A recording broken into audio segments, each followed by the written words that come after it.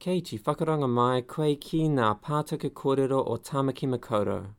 You're listening to an Auckland Libraries podcast. For heritage to have value, for heritage to matter, you have to have a community there that celebrates it and connects to it. At the end of the day, these things, although they're from the past, they're kind of living and they're carried through to the present and then on to the future, hopefully, if we do our jobs right. Welcome to the Heritage Talks podcast, bringing you the best in family and local history from New Zealand, the Pacific, and beyond. Your heritage now. Kia ora koutou. Welcome back. Today we continue our series recognising the work of students awarded summer research scholarships by the University of Auckland and supported by the Auckland History Initiative. Brooke Stevens was the recipient of Jonathan and Mary Mason's Scholarship in Auckland History at the University of Auckland. Her project considers the role and contribution of women to Auckland's political scene from the late 1930s and 1940s. Through the analysis of two influential female politicians, Brooke explores the intersection of politics, gender, and socio-cultural relations. Alright, so good afternoon everyone. As Jess has just mentioned, my name is Brooke and I've spent my summer researching two of Auckland's female politicians from early mid-20th century. So my focus was not on writing a biography for these women, as I hardly had time for such a task. Rather, I wanted to use them as a lens to explore some of Auckland's political events, political movements, and political tools utilised by female politicians at the time. So while still being quite a large task, this was far more manageable in a 12-week program. So for my presentation today, I will be looking at two women, Mary Newton and Mary Drever. Firstly, I will give you a brief overview of their life and achievements. Secondly, I will go through how the intersection of gender and politics has manifested itself in these two women's political lives. Thirdly, I will look at some of the cultural influences on Mary Newton in particular and how this has affected her political agenda. And lastly, I just want to quickly delve into a few case studies of political events that these two women were involved in. So firstly, I will briefly go through some of the background and achievements of each woman so we feel we can get to know them a little better. So Mary Newton is really interesting. Her life and achievements had never been studied before in any serious capacity, which meant she had a particular significance for me when I was completing my research. She was born in 1888 and was of Te Atiawa tribe descent of Taranaki. It is evident through her political work that her multicultural identity was an integral part of who she was. Now, Newton had mastered the art of the social occasion. Due to her organisational prowess, she hosted many political networking and educational events within the Onehunga Mangere community. In addition to working in politics, she was a well-known social welfare worker and was a first-grade interpreter of te reo. She founded the Tamaki branch of the Māori Women's Welfare League and was the second Māori woman to be honoured with the Justice of the Peace position in 1937. Following this appointment, she was voted into Onehunga Borough Council in 1938 and had a successful 2 terms in office. So the woman I chose to compare and contrast alongside Newton is the much more well-known Mary Drever. So she is a celebrated figure in Auckland, even New Zealand history. I'm sure a few of you recognise the name in relation to the politician herself, or perhaps in the street that was named after her in New Windsor. So Mary Drever was a European woman with a strong trade unionist father and came from a progressive labour-orientated family. She joined the Women's International and Political League in 1922 and the National Council of Women of New Zealand in 1923. Through these roles, she was often put forward as a Labour candidate, through which she sat on the Auckland Hospital Board and Auckland City Council. Drever won through a by-election the Waitemata seat and entered Parliament in 1941. She was the third woman in New Zealand to do so. She was in the House for 2 years, where she spoke up on a number of issues such as healthcare and female matters. One of her greatest achievements was introducing a bill into Parliament that resulted in women being able to sit on juries, which we'll touch on a little bit at the end of my presentation. So, to the intersection of gender and politics. So Drever and Newton both exemplify differing feminine approaches to politics that does not fit within the mainstream political system that was dominated by men. Drever worked within the traditional male sphere, dominating the political arena with her oratory skills, presenting the female perspective. Newton, on the other hand, tended to favour using building connections and creating a space of awareness of feminine political issues. So Newton was the networker. Deeply ingrained into her community, she hosted many social events. Most prominently, this was in her capacity as Secretary of the Social Committee of the Epsom Oak branch of the Labour government. On these Sunday afternoon events, issues were discussed, promoted, debated, and lectured to a room full of people interested in the female sphere. Issues such as abortion, pregnancy, women in politics, and raising children, just to name a few. Now, Drever, on the other hand, was a powerful public speaker. Through this political tool, she would often bring forth the female perspective into parliamentary speeches. So beside me right here, we have a quote from her very first speech in Parliament. Now, I'm going to paraphrase here, but Drever makes the point that her presence in Parliament is the answer to the common thought that making laws is a job for men only. This warning was a well-founded one, as Drever took her responsibility for being one of the few women in Parliament very seriously. She knew the importance of such a role, offering the female perspective on matters such as repatriation and social welfare. So these two women show that they tended to favour differing approaches towards a female-orientated social reorganisation. But beyond using their feminine expertise and experience to push political agendas, the women will also use their own life and cultural experiences to alter their political paths within the Labour Party. Newton was closely connected to the Māori community. Drever, in comparison, growing up with a tradesman father, largely centred her politics around the progressive Labour sphere, showing a political interest in the betterment of healthcare. However, today, just due to time, I would like to focus on Newton. So during Newton's two successful terms on the council in the years 1938 to 1944, a strong theme emerges through Newton's work: the advancement of the Māori community. Examples of Newton's advocacy are countless. Newton made a point to push for greater jobs for Māori workers on the Scheme 13 project, and advocated for One Tree Hill to have its name officially be recognised by Auckland councils as Maunga Keke for the centennial celebration in 1940. Not only this, she moved that a subcommittee be set up directly relating to dealing with poor Māori housing in the area. In addition to Newton's political advocating, she was also a great promoter of Māori arts and culture. Newton's social and organisational prowess would have been used to create social harmony between the mix of European and Māori culture.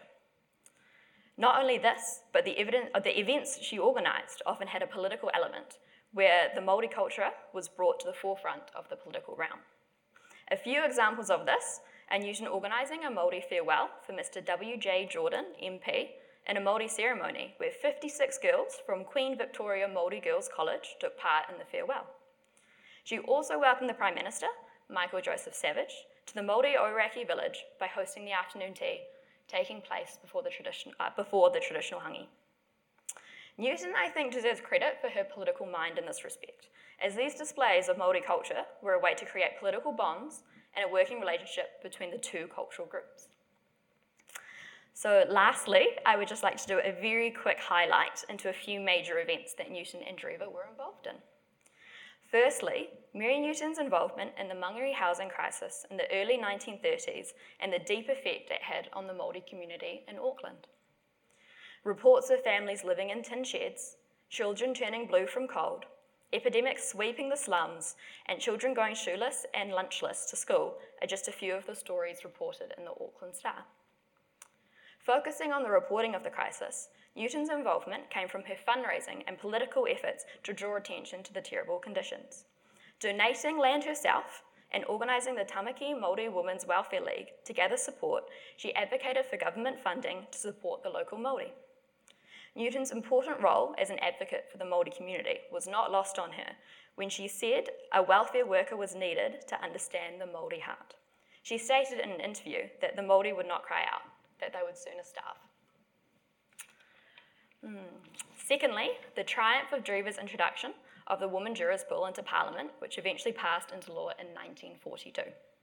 A study of her emotive speech at the second introduction of the bill shows strong themes about the changing perspective of women and their place in society. One of the catalysts to this changing perspective was World War II. Drever argues in her speech that women have proved to be capable as nurses and voluntary aides, and as a result have been exposed to far worse conditions and stresses than they could ever face in a criminal trial. She does, however, concede that women tend to be the more emotional sex, however states the strength in such a trait with the following quote: "I do not think we need fear either in regard to the emotional side, because in many cases it would be just as well to import a little of the emotional side. Indeed, it would be a good innovation." Up next, Auckland Library's oral historian Sue Berman speaks with Brooke about her research journey. Fantastic topic. Yeah. Tell me a little bit about your coming to that interest. I don't know, I had a few ideas going into the summer research project. I don't know, I knew I was really interested in women in politics in particular because my other degree that I do is a law degree. So how politics kind of ties into the law and everything like that. And then, I don't know, I just think women had quite a draw for me. I think that there is a lot of amazing undiscovered women in the political scene, and I actually found one of them in particular when I was doing my research, and I focused a lot of my project around her. Her name was Mary Newton, which is quite exciting for me to have found someone like that and been able to really explore her contributions to Auckland. It was really amazing, actually. Well, that's really interesting because it's not a name, we think Elizabeth Yates and, all of those better known women politicians around Auckland. So it sounds like you maybe are bringing light to a new person. Yeah, I mean, I don't know. I think she deserves it. I think she has done amazing things, and it's just amazing she hasn't been incredible she hasn't been looked at before or anything like that, because what she did for the community and then also her own personal achievements.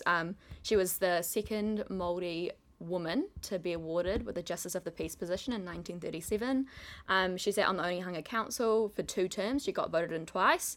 I think among many other things. So I think I felt very privileged to be able to be looking at her. It was really, really awesome. So tell me how you came across her and what tools you used, I suppose, and who you worked with to discover more about her.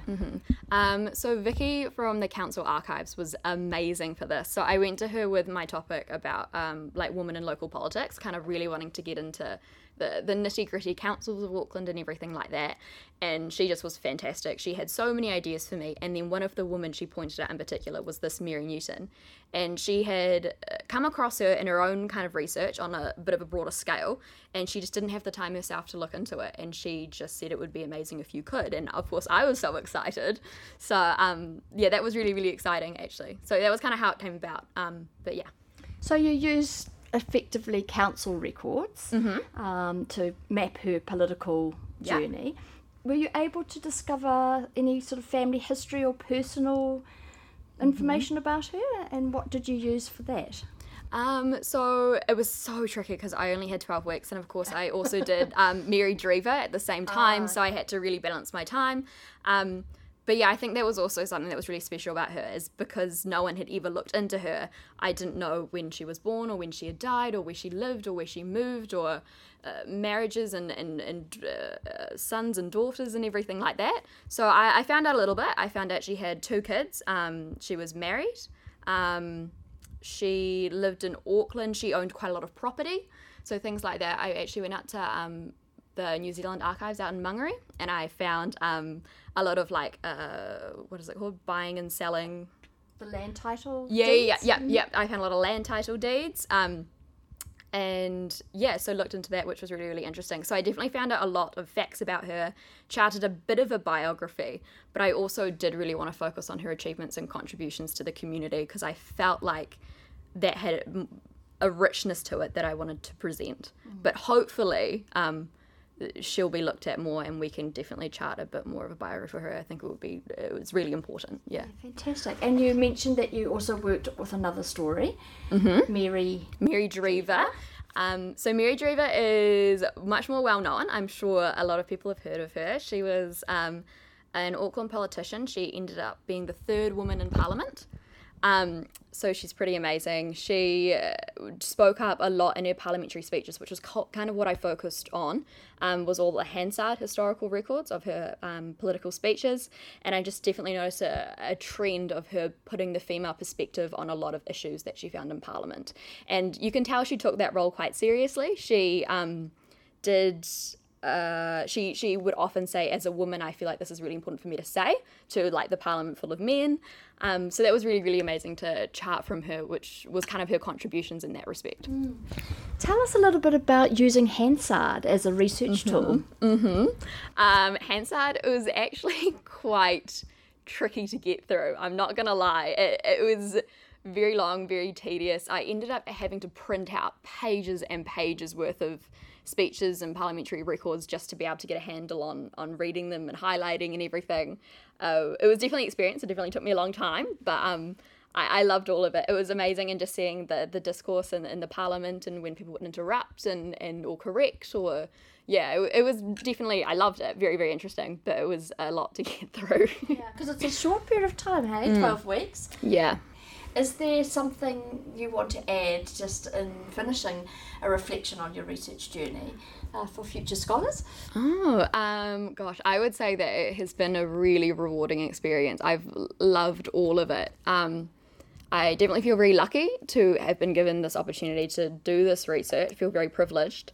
And just I think about the doors it's opened for me in terms of just like being able to work on actual like archives and primary documents, which you don't often get to do in a history degree. So that was really amazing, working with those primary sources, just meeting all the amazing people that helped. Everyone's so passionate that works in this sector, and all like the library and the Council Archives. Everyone was just so helpful, and it was just a really amazing experience, and I'd recommend it.